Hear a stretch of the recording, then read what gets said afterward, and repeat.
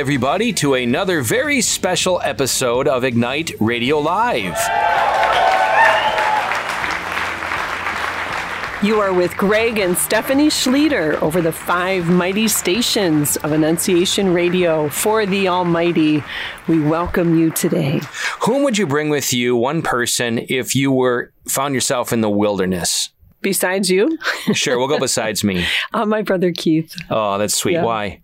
Well, one, I just enjoy him so much, and he's so dear to me.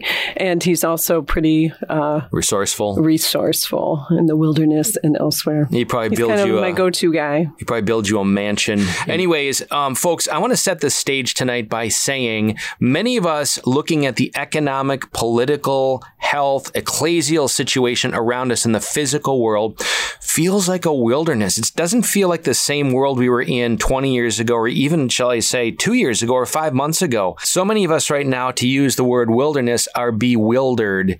And there are innumerable wonderful guides who are godly, who bring great counsel, who look at the world's circumstances around us and are speaking into it. And we have one of those amazing guests with us tonight. Drum roll. Yes, we do. Our kids would joke that the 3 people that I quote the most often as they were growing up were my dad, John Paul II, and Father Ricardo. I'm just very blessed by his homilies and retreats and such that we would listen to, through the podcast or the web or whatever the phrase was back in those days. But just his grace and wisdom and passion and urgency and, talk about a guide in the wilderness that has been Father John Ricardo for anybody who has heard him. So we're going to get to him in just a moment. We're going to call him up and blessed to have this interview. Before we get there, 2 other commercials, because the first is, if you want your home to be a place of ever deepening encounter, relationship at the heart of ritual, which to me, to Steph and I, as we're now 50 years plus, we see this as decisive for Catholic families, for families that want their children to truly love Christ, to own Christ personally. It takes more than just the ritual. It takes more than getting them to Mass. Yes, that's just fundamental. It's unquestioned that they're anchored in that grace. But to foster a culture in their homes, this Live It Gathering Guide is a phenomenal way to do it. New every week, based upon subsequent Sunday readings. That's commercial 1. Find that at ilovemyfamily.us, especially with Lent coming up. Now, connected to that is we have a Lenten Power Hour series for Catholic couples coming up in Lent, beginning March 2nd. Now, what is this?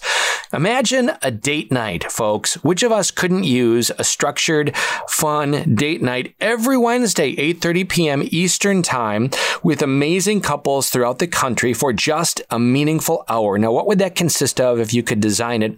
At least we got to design it. Would be phenomenal Catholic commentators, speakers who are well-known, who have great wisdom and insight, who would instruct us, particularly, I'm going to say, on each letter of the Trinity, So we have just that. And the speakers are, Steph, why don't you tell us who our speakers are?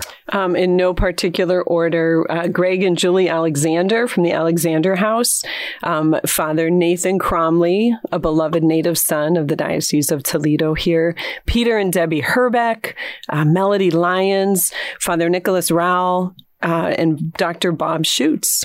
So these folks on each night, each will have a Wednesday where they will speak to a large gathering, we hope over Zoom, and it will be followed by short breakout sessions. So again, it begins March 2nd. It continues through April 13th, every Wednesday night, 8:30. We ask you to sign up. Now get your pen out for the registration place.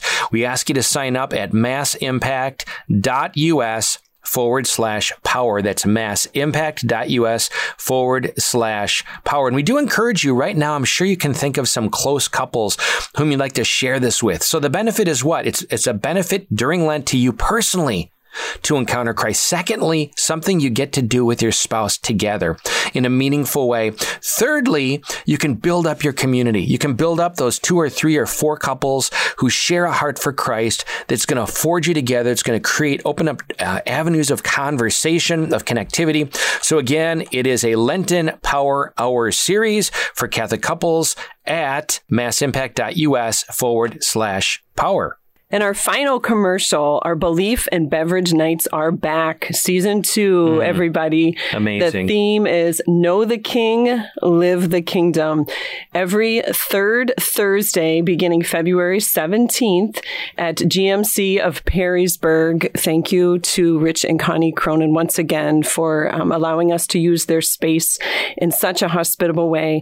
But they're going to be awesome. So we have Father Eric Schild lined up, Deacon Ed Maher, Father Mike Danduran, Father Mark Davis, and Monsignor Michael Billion as our speakers, our beloved clergy to lead us each night. You can register free at massimpact.us/BNB, and we need to limit the number to 100. So we encourage you to sign up, and also say that please, when you sign up, be committed to it. With no further ado, let's give Father John Riccardo a call. Hello. Hello, Father John. Welcome to Ignite Radio Live. We're so delighted that you're taking this time with us. Honored to be with you. Thanks very much. So I go to this site, Father John, and our theme, by the way, tonight is, and we introduced this before we called you, that the world, many feel bewildered, and the same root word that we feel like often we're in a wilderness, ecclesially, politically, the health circumstances, the physical, temporal world. We lack recognition of things that maybe we recognized 2 years ago, 5 months ago, have changed. So we said, who would we choose if we were looking for a wise guide to speak to us, to speak clarity and conviction to us? And we found this great site, Acts XXX, and I say that to distinguish because there is an Acts 2:9. So check out actsxix.org, and right there in front of you, bold, is God wants his world back. Connected to you, Father John. So I'll tell you what, we're delighted to have you in the conversation in the next hour. If you could just give us a quick primer, we're gonna get your backstory leading up to that, but just so our listeners right out of the gates know that place that you are now leading marvelously right now, that speaks to the bewildered in the wilderness, I think, powerfully. Give us a snapshot of that, and then we're going to go back and get your story and really ask some questions for all of us who are seeking guidance in the wilderness. Yeah, so the first question is, what happens in Acts 29? And oftentimes I ask people that, unfortunately, many Catholics don't even know that there's only 28 chapters of Acts. Right. They often respond something like, nothing. And the answer is, no, nothing. You do. You happen in Acts 29. The same Holy Spirit who wrote the first chapters of the early church is writing right now in your life and in mine. And so there's a huge point in that simple little observation. The point is that you and I are not alive right now by chance. Like God, it's not a historical fluke that we're living now and we're living where we're living. Like God could have, in his wisdom and his providence, chosen for us to be alive at any moment and in any place in history, but he chose us to be alive right now. So don't get nostalgic. Don't wish you lived in another time. Don't wish you lived when it was easier. Like, this is his choice, and he's destined us for now, and he's equipped us for the gifts that we have for now. And Joan of Arc, as you might have seen, is one of our heroes. And outside of Our Lady, I don't know if there's a greater woman that ever lived than Joan. And Joan's, famous line as she begins her mission is, after she asked, "Aren't you afraid?" She says, "No, I'm not afraid. God's with me. And I was born for this." Oh, beautiful. And so were you. And so was I. We were all born for this moment. So that's our work. So we just believe that. We believe we are a small team of people. We're 7 folks who God kind of pulled out of parish and diocesan life it to be kind of like a combination of 3 things, something like a Catholic think tank, missionaries, and reformers. Which is really dangerous because the first person in need of reform is me. I love that. But that's what we do. We spend a lot of time thinking and praying on behalf of those in the church who tragically don't have time to think and pray because church life is so broken. And we just go from thing to thing to thing without asking the Lord, what do you want us to do right now? Amen. I absolutely. So our work is geared towards pouring into bishops, pouring into priests, and just please God, a compelling and attractive proclamation of the gospel. I absolutely love that. By the way, folks, again, I'm going to say it because it's worth looking at, praying into, seeing how you can be involved. Certainly donations are, I'm sure, well received. But underneath a very cool logo, Acts XXIX against Acts 29, writing the next chapter of the church. And I love the description. We unleash the power of the gospel and equip ordained and lay leaders with our 3 essential principles in order to mobilize the church for mission. So anyways, you mentioned St. Joan of Arc, and I have to say that resonates deeply with me. In fact, when I was battling my COVID a few months ago, the Lord definitely led me to Mark Twain's account of St. Joan of Arc, and I've been speaking of it frequently here on air. Mark Twain regards it as obviously a masterful storyteller and not really renowned for his faith or anything like that, but he describes it as his best and most consequential work. And I really encourage all of you who are listening, if you want to be attuned to the power of God working through the faith of a very unlikely, inconsequential soul, if you're questioning, how can God use me? Come on, you're dealing with an 18, 19-year-old girl in the 17th century who took on the forces of England, leading the troops of France for the kingdom. And so I'm absolutely with you on the leadership, if you will, the guidance, the witness of St. Joan of Arc. So we're going to go back now, as we like to say, you start at the very beginning. Just for those of us who don't know your backstory, we like to proclaim Revelations 12:11. They defeated the enemy. Which of us don't recognize the power of the enemy around us? We should also right out of the gates know that as God is sovereign and omnipotent, every act of the enemy is allowed by God. It's a mystery. We don't know why, but he allows it for our formation and virtue. So they defeated the enemy by the blood of the Lamb, the Holy Mass, and the word of their testimony. So, Father, if we could just get a quick snapshot, we know we could hear other programs where you tell marvelously your amazing conversion story and background and film, but if you could encapsulate that in a few minutes for us. Yeah, I was born. I was a messed up child. I encountered Jesus. He called me to be a priest. How's that for you? Yeah, that's the encapsulation. How about that? I hate bios as a priest. So yeah, real quick, grew up in a really in a family that was devout without being devotional, if that makes sense. So my dad was Catholic. My mom was Methodist. I have 3 older sisters, a brother. He passed away now. My parents are gone too. But I grew up in a home. I think George Weigel once described the home of John Paul when he was growing up as a place where there was just the normalcy of faith. And that was my home. So I didn't know prayers, but I knew praying. Because my dad modeled how to talk to the Lord in our house. But it wasn't devotional prayer, but it was intimate and personal. And my mom was the same way. And I kind of grew up as an evangelical Catholic, so very firmly Catholic and very firmly rooted in Scripture, of course, is to be Catholic. And then, like Edith Stein, the great saint, once described her own childhood. She said there was a moment where she very consciously stopped praying. And I didn't consciously stop praying. I've known the Lord since I can remember, quite honestly. But I did stop living a Christian life very consciously and began to kind of, like many people, just straddle a fence. But I did it really deliberately.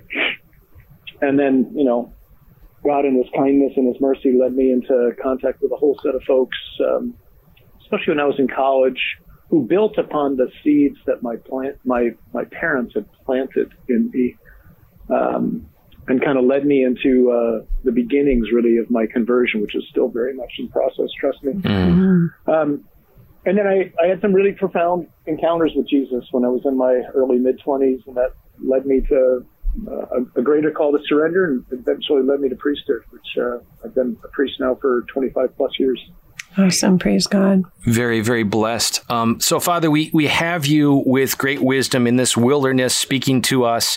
And there are a number of maybe hardball questions that a number of people, I think, are struggling with or looking for clarity.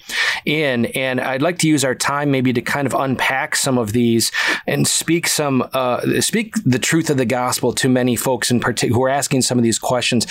One of them, I think, is there are many faithful Christians who are very concerned, shall we say, about a subjective caprice, not only in the secular culture, but they know there's an objective truth. They're drawn to the Catholic faith because it has purported to be the Rock of Peter, objective truth revealed, the fullness of our faith, etc. And maybe they look at the ecclesial, the pontiff, and they see things, the dubia. These are all words that maybe some of our audience would know, some questions and concerns. And some of them, now here's the thing, a number of them, because of that concern, that subjective caprice, have become unmoored a little bit, have come to question the authority of the church, and in certain respects swung that pendulum to question, if you will, even theology of the body, John Paul II, Vatican II, and perhaps concerned that they represent a kind of, conspiratorial forces, if you will, within our church. And, I think the word traddy perhaps speaks to that. Number one, have you experienced some of that sensibility, particularly among younger people? And how do you speak to them about this truth of our faith right now? What encouragement could you give to them? I find all of that, quite honestly, distracting. And I find it to be, I don't want to seem dismissive, but I find it to be almost wildly ignorant of church history. Where are you going to look? To what age are you going to look to find some idyllic church? I mean that really. Yeah, right. Excellent point. Right. Where are you going to, what age? You're going to pick the 4th century when more than 50% of the bishops were heretics? They didn't believe in the divinity of Jesus? You're going to pick the 2nd century with Gnosticism being rampant? You're going to pick the 18th century when the French priests are, capitulating to the reign of terror? You're going to pick England when, we love St. John Fisher, right? Well, why do we love St. John Fisher? Because he's the only single bishop that didn't cave to Henry. Like, what are you? So good. Going to look. So, every age, the church is continually assailed. And, we have, I find those things distracting. Either we believe that Jesus founded the church or we didn't. And if you don't, well, then I don't know what to say to you. Right. And if you do, don't get, well, I do know what to say to you, but I want to go there in this conversation. Sure. If you do, then don't get sidetracked by that. The task right now, the world could really give a flip about the challenges going on, intra-ecclesia. What the world needs to hear is the gospel compellingly proclaimed. And you don't need a bishop to do that. You don't need a guy in a collar to do that. You can do that. All of us can do that. I continue to believe passionately that the single most urgent task is the proclamation of the gospel, both inside the church to bishops, to priests, to people in the pews, and outside to the people who have either left, they're nuns, they've never heard the gospel.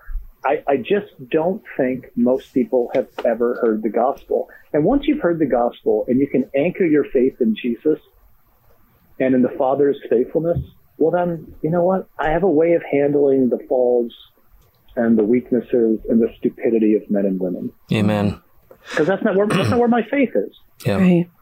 So I want to throw this at you because I am so grateful for you really giving us a short history, if you will, on the nature of God alive in the world, anywhere at any time. It's a challenge. But in particular, I think that what's decisive for marriage and families, which is our particular arena, but it's the cornerstone of civilization, so it merits some attention. What we see as decisive now into our 50s is more than just attentiveness to ritual and religion. certainly the grace flowing from the sacraments is foundational. And this is kind of maybe built into my first question. Yes, that's all essential. But what's fundamental or decisive, and I think Pope Benedict nailed it in his Jesus of Nazareth trilogy, is the heart of ritual and religion is relationship. And I think we're struggling as modern Catholics. This wasn't in the early church, but we're struggling with understanding what does it mean to be intentional.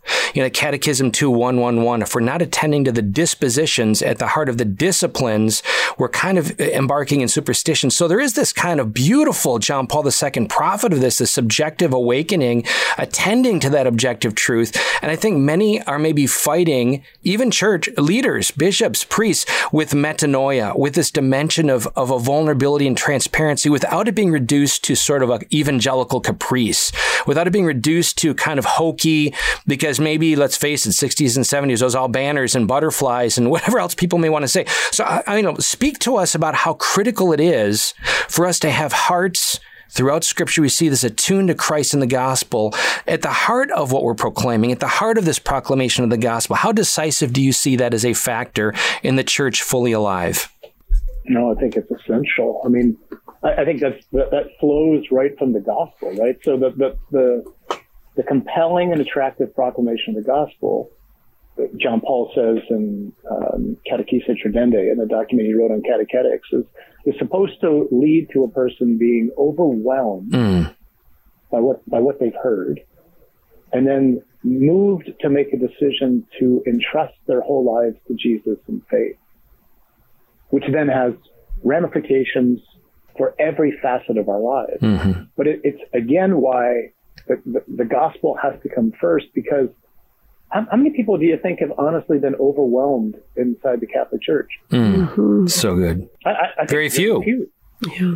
And how many people do you think have made a decision to surrender everything to Jesus in faith? I mean, scan the crowds and you'll look for, maybe you'll get 10, 15, 20 hands in a parish on a Sunday, their whole lives. So that has to come first. And we gloss through that, I think. It's like, oh, yeah, people have heard the gospel. No, they haven't. Mm-hmm. I don't know where they would have heard it. And then once that happens, now all of a sudden, now every dimension of life changes, starting with marriage and family. Mm-hmm. Because now, having encountered the Lord, now I come to understand, well, my task is both to proclaim him, to surrender to him, and to continue the mission that he began on Easter Sunday of recreation. And that work of recreation and transformation and healing, that begins at home.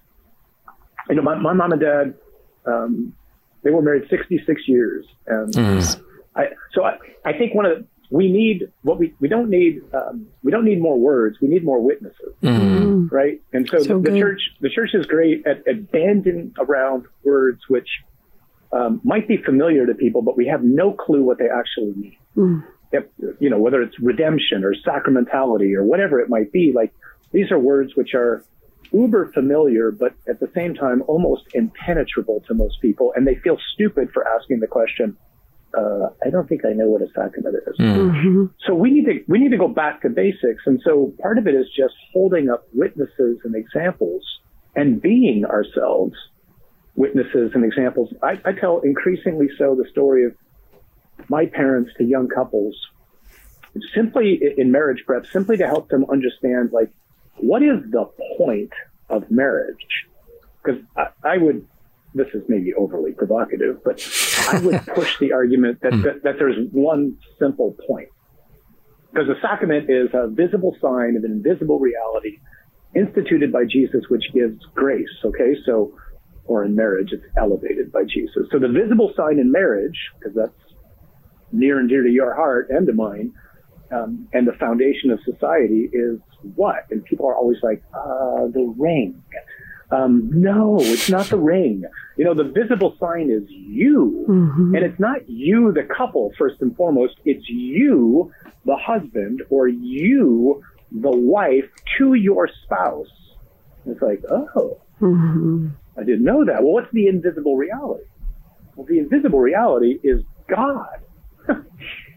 So suddenly, like, things are like, oh my goodness, I think I'm beginning to get a grasp of this. Like, You're supposed to be a tangible, audible, encounterable, experiential sign to your loved one of who God is. Your faithfulness, your gentleness, your patience, your kindness, your all those things, right? And marriage, like all the sacraments, gives grace. What's grace? Grace is power. That's the easiest way for me to understand it. Which means, thriving in marriage is not a question of trying harder. Thriving in marriage is a question of putting up your hands and surrendering and saying, Lord, I can't do this. But I'm not on my own. When I got married, or in my case, when I got ordained, this is the image I use, I got plugged into the power grid that is God's divine source. Love that. And he promised me that day that he would give me what I need to do this.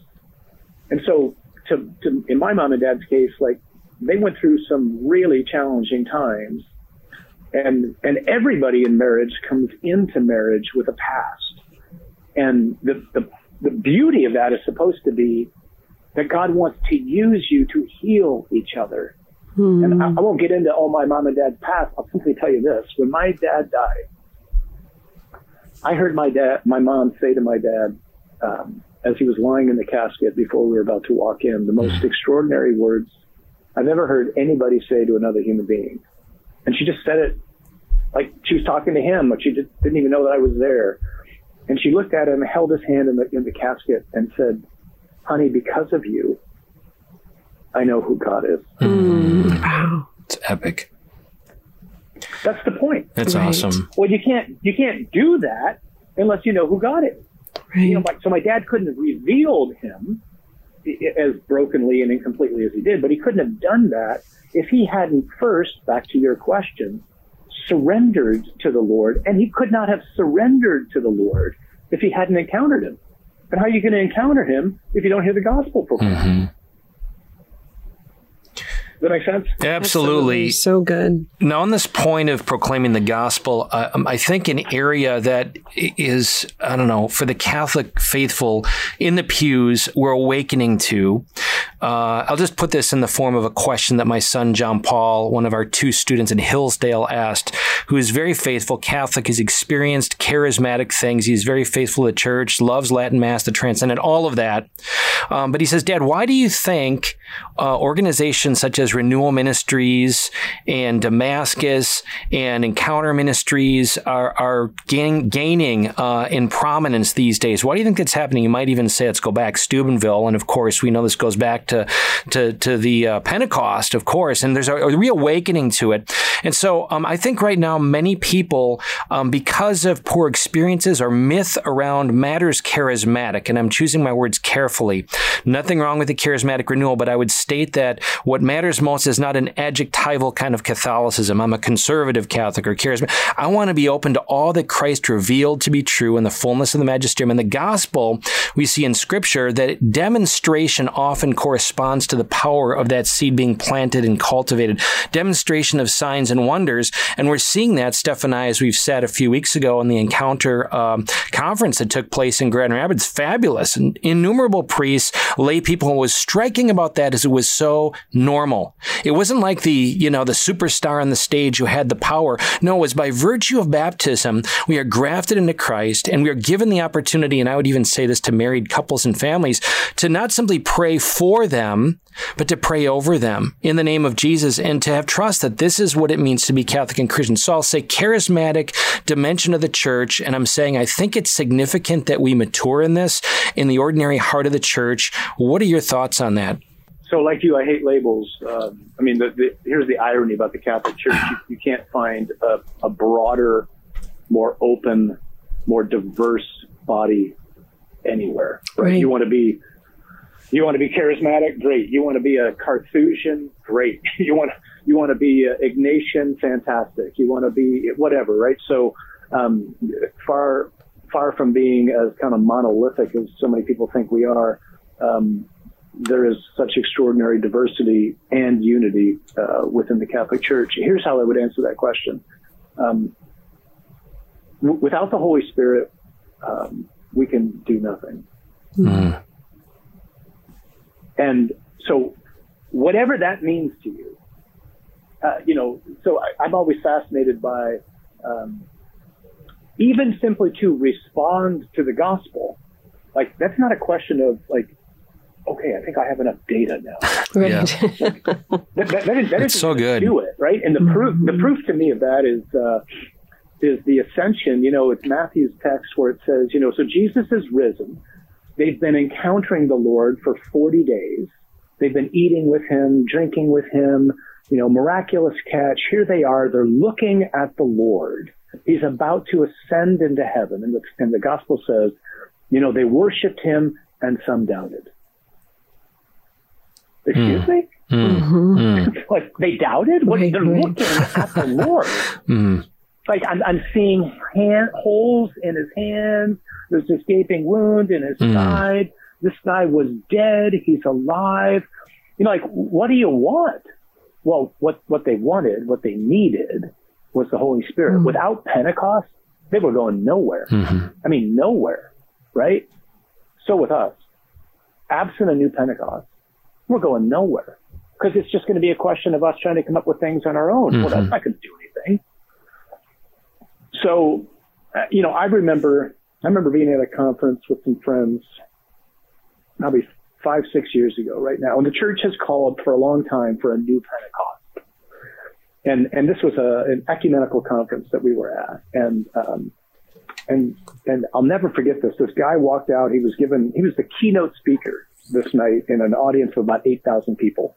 And he walked out onto the stage, and he spent the first probably minute in painfully awkward silence, just kind of looking around at everybody. And you could tell he was praying. And, people are feeling awkward, like, the dude forget his business. Like, what's up with this? And someone would shout out something. He would just say, shh, let's just wait. And then finally he begins to speak. And I remember turning to the people I was with, and I said, I don't think we want a new Pentecost. I think we would be scared to death in the Catholic Church, because I'm speaking here as a priest. We were trained to say the words in a book. So good.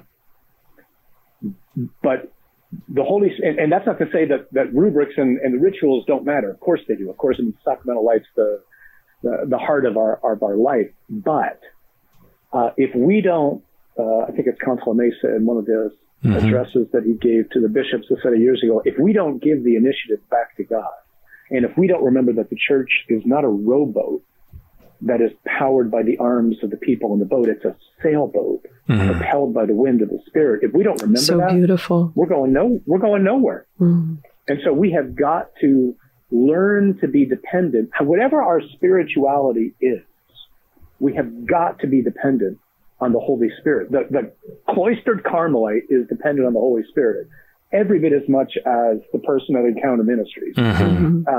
It's only going to be fruitful to the degree that the Paraclete is operative within us. I don't know if that helps. That's amazing. Folks, you're tuning to Ignite Radio Live, and we are so blessed to have Father John Riccardo with us, a very gifted leader in our church today, speaking into our wilderness, speaking to those of us who are bewildered, speaking of grace and the need for this intimate encounter with God who fashioned us for himself, and this church that he gives us through every generation to encounter him and be instruments of him to those around us. And we're just kind of asking maybe some difficult hardball questions that some of you are asking, and just to help guide us, if you will, in the midst of the wilderness. I just need to say, too, Father John, that a gift that you have been to us over the years, both in personal friendship and advising, if you will, and just also, as we said in our intro prior to calling you, just how the Lord has used your words through your homilies and different talks to really form our family, not just Greg and I, but our children, and how you simplify and just kind of clear out all the other stuff, like you use the word distraction. And so, one, I want to just affirm and declare God's word work in you in that great gift of the Lord that you've cooperated with. We're talking about the wilderness, and I think we're, to use that analogy, like looking for this, cool contraption to help with this and this.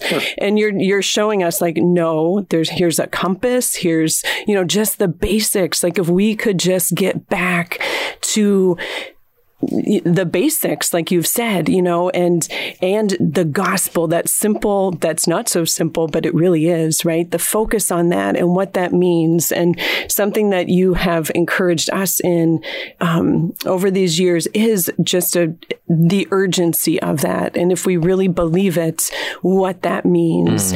And, as you have been using the phrase about proclaiming the gospel or knowing the gospel or hearing the gospel, I think so often as Catholics in particular, we are blessed and, dare I say, cursed, like no time in history, with an abundance and overabundance of, books and podcasts and programs and this and that. And I think too often we've fallen in the trap of thinking we know the person, but we really know the program. We become Catholic program junkies. And so I don't know if you can speak to that at all. Of, you referred to, go to this and try this and do that. Obviously the ministry that you've been called to right now, we know is transforming the church, is encouraging, is, really forming, really helping people to hear the gospel and to live it. So I guess maybe I'm asking amidst all of that. So I would just want to say thank you. But also maybe precautionary notes on, the overabundance of that stuff, or, from program to program. You experienced, as a pastor, all that's out there, and you kind of simplified it through Alpha, I believe. But anyway, I just threw a lot at you. So go with it as you feel led by the Spirit. How about that? Well, thanks. First of all, I appreciate your words. I will tell you that I don't find it insignificant that I was born on the feast of St. Barnabas, who is a son of encouragement. Yes, that's what his name means. And I know that's something that the Lord has placed on us as a ministry, is in the midst of a time right now where so many in the church and so many public voices in the church are speaking so, discouragingly. We sound so much like the world so often. I mean, it's any wonder that people aren't lining up to come into church. Right. We sound the same. We look the same. We act the same oftentimes. And I am, like, full disclosure, like, I'm Eeyore. I'm looking at a blue sky right now, but it's probably going to rain. Yeah. I am by nature very pessimistic. But so just to be clear, like, I'm not optimistic about the times we're living in right now, and I'm certainly not naive. At least I hope I'm not. But I am extraordinarily hopeful and confident. I think it's going to get, as a friend of mine says, it's going to get worse before it gets worse. But who knows? Maybe we're going to I like that, actually. I don't know. But God is not nervous right now. So good. I mean, like, just linger with it. That is so important. Like, God is not pulling his hair out. He's not anxious. He's not going, oh my gosh, I can't believe what's happening in the Vatican. Right. Or in, whatever diocese. Like, he's not like that. Jesus is Lord, which is not like the mere conclusion to a prayer. It's a reality. And to say Jesus is Lord means no one else is. And I think, so much of what we're trying to proclaim, especially to my brother priests who are so often so discouraged, so frustrated, so broken, so isolated, so lonely, so overworked, tired. They got 2.5 people at the average parish to help them on a staff. This is absolutely insufficient. And so just kind of like to breathe life into them and to go, Jesus, he whooped Satan. You know that, right? Like, he's not just kind. He is kind, but he's not just kind. He's unconquerable. He destroyed the power of death. He destroyed the power of hell. And Satan trembles in fear at his name, and he's the one who's with us. So good. Don't be afraid. Just don't be afraid, you know? So I think our temptation, Mary on our team, she often says, and she was the director of evangelization and discipleship at the parish where we served before this. She would often describe parishes as kind of addicted to almost a Netflix mentality. Mm. You know, just find the next program, next movie, the next series, and just hit play. And there are, as you said, thanks be to God, a plethora of great resources out there. I want to tell you about one that we've created. Please do. To add to the plethora. But they only work if they're part of a culture. Amen. Amen. And the culture, at the heart of the culture, is community. Mm-hmm. I think you mentioned Alpha.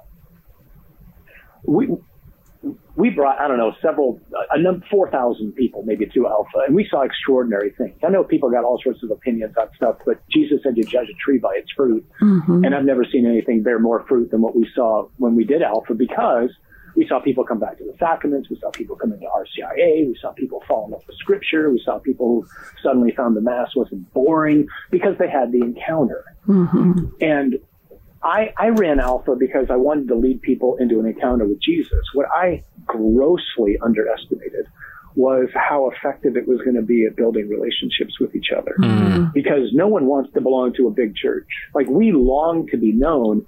And man, if COVID has heightened anything, it's that. Right. Like, absolutely. We are made for relationship.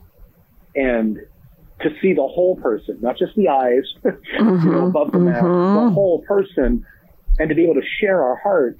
And so, I think, I don't mean this to sound scandalous, like, our parishes are really important, but evangelization, I think, is going to happen and should happen more and more out of our homes.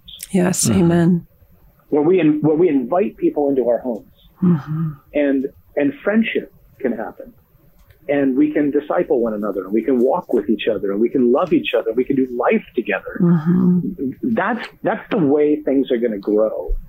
And that's not to say that we shouldn't do bigger things at parishes. Of course we should, but it's got to get into homes. And we need to learn to walk with each other and to pastor each other.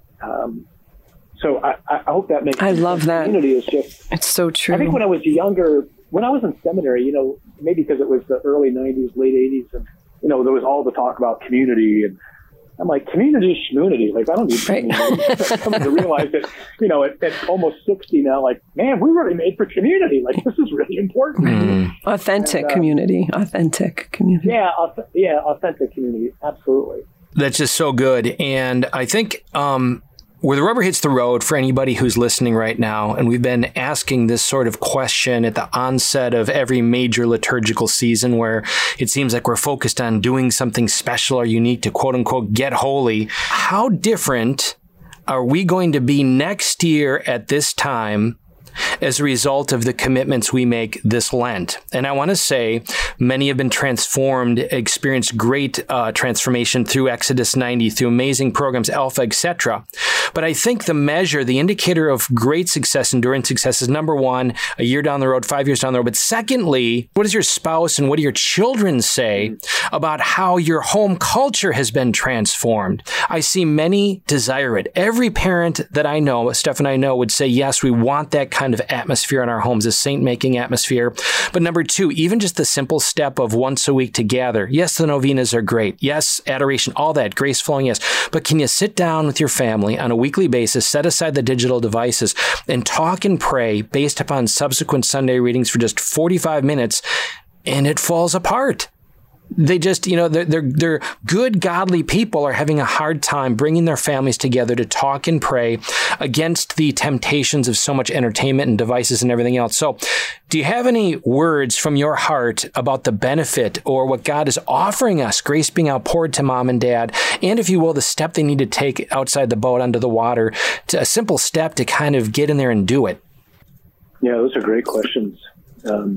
It makes me, so I'm in the middle of Exodus 90 right now. I'm finding it to be unbelievably helpful personally. Mm-hmm. But we started it with a bunch of guys and just said, hey, let's remember the goal, coming out of this. So here's how I might consider answering that. I have found very helpful 3 questions to pose to the Lord in prayer. And the 3 questions are these. So this could be me personally. This could be you guys as a couple. Could be as a family. Could be at a parish, whatever it might be. But the first question is to pray with, if you will, the mindset of a physician. And you're looking at something like a spiritual MRI of your marriage, the family, my life personally, the parish, whatever it might be, whatever the context is. And I'm posing the question to the Lord, Lord, show me what is the single biggest wound right now. Because there's lots of places that we could pour our energy. Mm-hmm. But what's the biggest wound? And then from that, let's build a plan. That's the first question. The second question is, now I'm praying with something like the mindset of a general.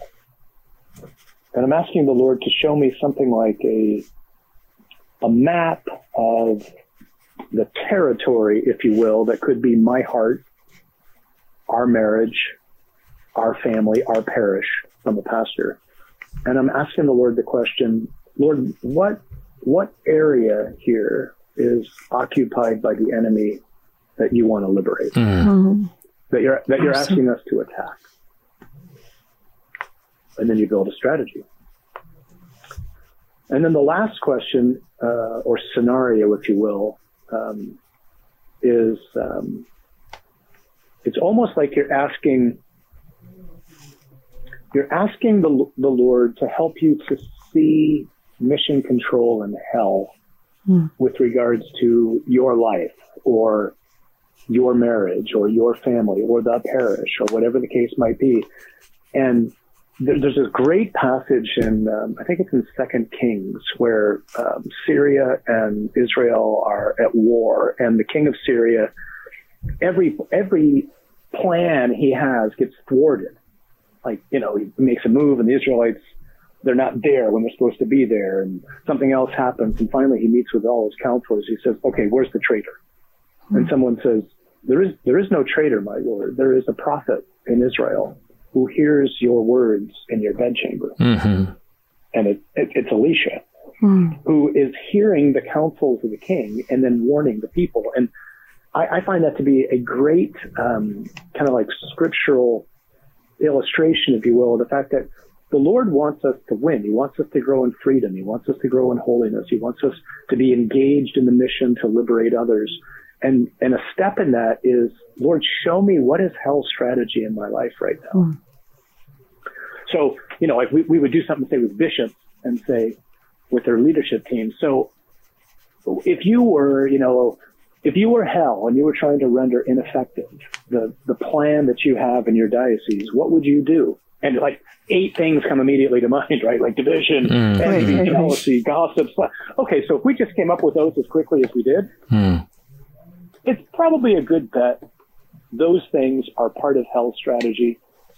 And there's probably some others. What are those? And then as you start doing that, you start to realize, especially in the marriage, ooh, those things are happening. Okay, let's build a plan to attack them. Where's their fear? Where's their suspicion? Where's their jealousy? Where's their resentment or unforgiveness? Okay, well, we got to come against those, because this isn't your doing or my doing. This is hell's doing, and we just want to tread on the serpent, right? So I think as we think about Lent, those are the 3 things. Where am I hurting? What area you ask me to liberate? And what is hell's strategy for my life right now? And how am I going to come up with a plan against it? I absolutely love what you just laid forth for all of us. And Steph began taking notes. We were kind of scrambling for a pen and pencil. But of course, we can hear this on the podcast, folks, on IgniteRadioLive.com. You'll be able to play this back. But I think what a framework for transformation. You know, there are great books out there, but you've kind of distilled from many books on transformation 3 points. And I might say to pastors, gosh, when folks come into parishes, it's not much different from the little kid going on the football field who has aspirations to be a great quarterback, and he's looking at Tom Brady in that great Bonaventurian kind of, von Balthasar tradition. He's looking for an exemplar, somebody who exemplifies what in his heart he wants to be. Similarly, which of us don't go into a church and in our deepest aspirations want to be holy? We're made for it.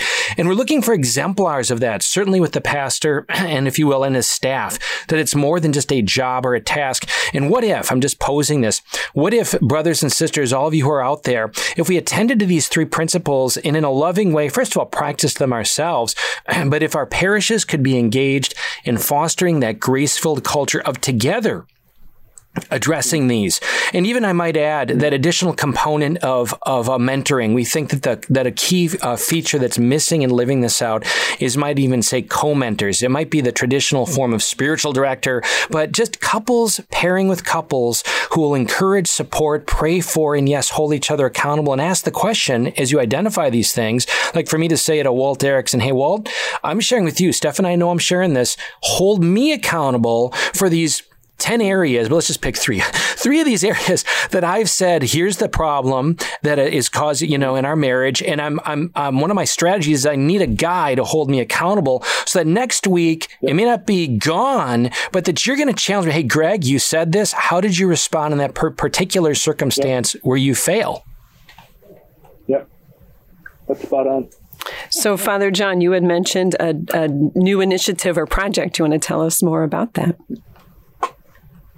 Yeah, so flowing from our conviction that the most urgent evangelistic task in the church is a compelling proclamation of the gospel, we recorded, I guess it was back in October last year now, we recorded a retreat that we gave, and it's in the hands now of 4 p.m. Media. So 4 p.m.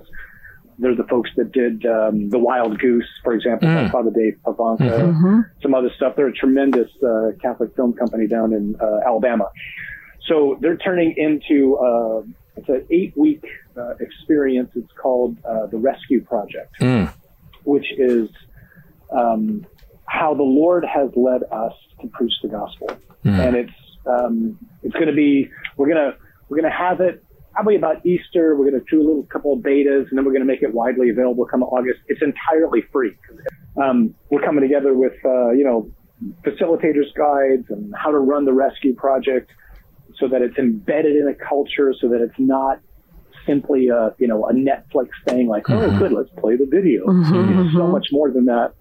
And it has 3 purposes, building from John Paul's words in Catechesi Tradendae. It's intended to overwhelm a person, because we just believe that word. Power. It's what Paul says in Romans, right? So the gospel's power, not the herald. The gospel is power, not the messenger. The message is power. So it's intended to overwhelm, to move someone to surrender, and then to mobilize them for mission. Because that's the part I feel that I think even personally, my last 4 or 5 years, if I'm honest, I'm like, what are you supposed to do after you've had the encounter other than to, quote unquote, like become holy? And what we're supposed to do, and holiness is really important to be sure, but I think what we're supposed to do, and I don't think we get this very well as Catholics, or at least I didn't, is to continue the work of recreation and transformation and healing and resistance that the Lord began on Easter Sunday. Because the goal isn't to get out of here. I mean, the Lord's not going to snatch us away. The Lord's going to come back, right? There's going to be a new heaven and a new earth. And there's that really bad song, let us build the city of God. Yeah. Build the city of God. But we sure as heck can build for it. And what we're supposed to be doing right now, once I've had the encounter, is now coming to a deeper understanding of, okay, Lord, what is my mission now? How do you want to use the gifts you've given me so that I can engage the world and continue the work of recreation that you began. Because the temptation right now as a Catholic or as a Christian is to build a ghetto and say, the hell with the world, you guys are all lost. Mm-hmm. Or to capitulate. Right. But we can't build a ghetto and we can't capitulate. We have to engage. And if it costs us our life, fine. I mean, who cares? Jesus has conquered death. I'm just not afraid of it. Right. Right. Not crazy about how it's going to happen. So, go be great, whatever that looks like. You make everything so personal, and that is what it is meant to be, right? Like, the gospel is personal. Our call to mission is personal. That encounter should be personal. And tune into Ignite Radio Live. So blessed to have Father John Riccardo from xxix.org, acts29.org, giving some great insight and guidance in the midst of this wilderness. And I would say it's a plan for thriving, not just surviving, but thriving if you've listened to tonight's programs. If you wouldn't mind us just joining you in prayer for an outpouring of the Spirit and however you are led in the remaining moments of our program. Yeah, I'd be honored to. Let's just take a second and put ourselves in the presence of the Lord and be mindful of the fact that Father's ear is always attentive to the cry of his children. Mm-hmm. And so, Father, with grateful hearts, we want to come before you also with expectant hearts. We want to bring before you those who lead the church right now. Those who are the successors of the men who walked in the flesh with your Son, who you have chosen in this time to be shepherds. We pray for all the bishops. Lord, we can't fathom the responsibility and the weight and the attacks that come against these, our brothers. Lord, we ask that you would enkindle within them anew the fire of your Spirit, that you would bring them back to their first love, that you would give them wisdom and courage. Yes, Lord. To see what must be done and to do whatever it is that you show them. We pray that you would surround them with countless wise men and women, that they would know that they're not alone, that it's not all dependent on them. Lord, just protect them from the many snares of the enemy, especially that voice that says that we are on the wrong side of history and that the defeat is certain. Remind them that that's not true. That's a lie. Yes, Lord. Lord, we pray for our pastors, for all priests. We're so mindful of structures in the church which are often antiquated right now and how they are having often damaging effects on our brothers. Lord, we're mindful of so many guys who are tired, who are worn out, who are frustrated, whose lives are going sideways. We just pray that you would send good Samaritans into their lives, provide them with Bethanies, places of friendship, places that speak truth into them, places that breathe life into them, yes, that Lord. You would give them many hands to assist in the work. Lord, we pray for families. We pray for all husbands and wives who are listening right now in a special way, particularly those who find themselves most in need, who are in need of healing, who are in need of reconciliation.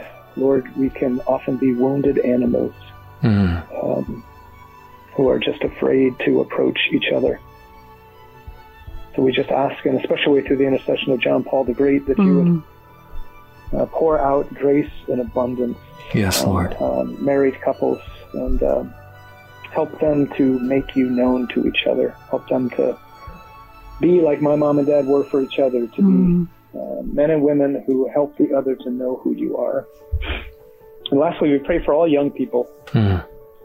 Lord, we can't imagine what it's like to be a young person today with all the assaults that are coming their way, or the narrative which is telling them that there's nothing to see in Christianity, just move along. Lord, we just ask that you would reveal yourself to any young person who's listening. We pray for all the children of those who are listening. We thank you that we don't have to be anxious about them, that you love them more than we do, that you have a perfect plan, that you have a divine conspiracy to lead them to you. All these and all the many needs that we have, Father, we just bring before you with utmost confidence, and we thank you in advance for your provision. All this we ask in Jesus' name.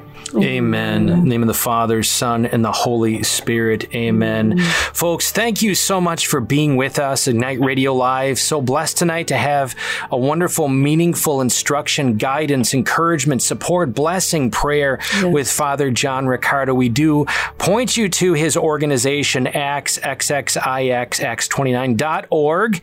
And just let's be saturated in this awareness as the front message you see there is God wants his world back, and he's equipped us to be instruments of it. Abundant blessings with you, Father John. Know of our continued support and prayers. And again, thank you so much for being with us and in the church today. Yes, thank you. Greg, Seth, joy to be with you. Thanks.